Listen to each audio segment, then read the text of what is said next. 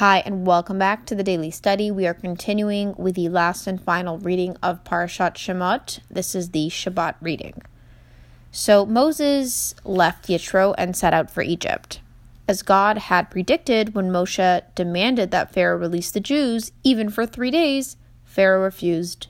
And instead, Pharaoh ordered that the Jews no longer be supplied with straw to make into bricks, but now they would have to produce the same daily quota of bricks, but they would have to gather all the different materials by themselves. And the Jews complained to Moses. And Moses felt the Jews suffering.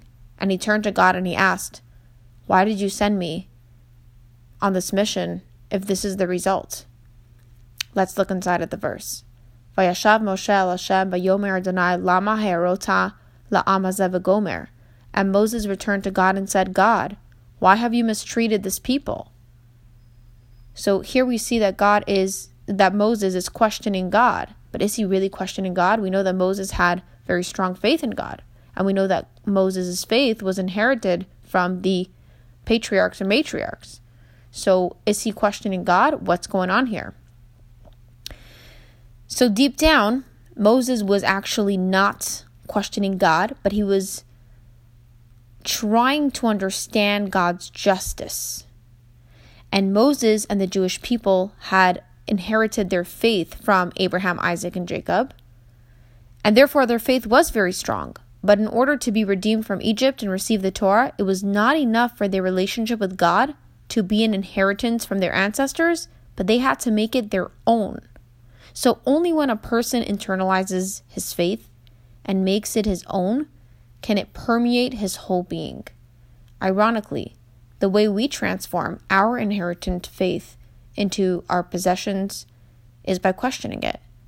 Not out of doubt or for the mere sake of questioning, but in order to truly understand it.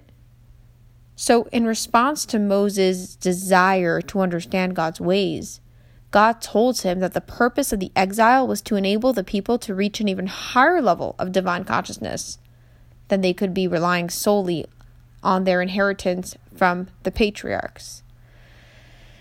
So we learned from this daily study that Moses was actually not questioning God's ways because that would show a lack of faith from his end. Rather, he was questioning God's justice in order to deepen and strengthen his own faith. And we learned that it's not enough to receive the faith from our patriarchs and matriarchs, but rather we need to question our lives and question God's ways, not from a place of doubt, but from a place of wanting to understand and getting close to Him.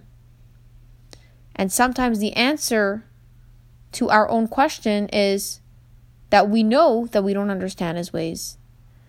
And that in itself strengthens our faith, for it limits logic and leaps directly onto faith. And that was it for Shabbat's daily study.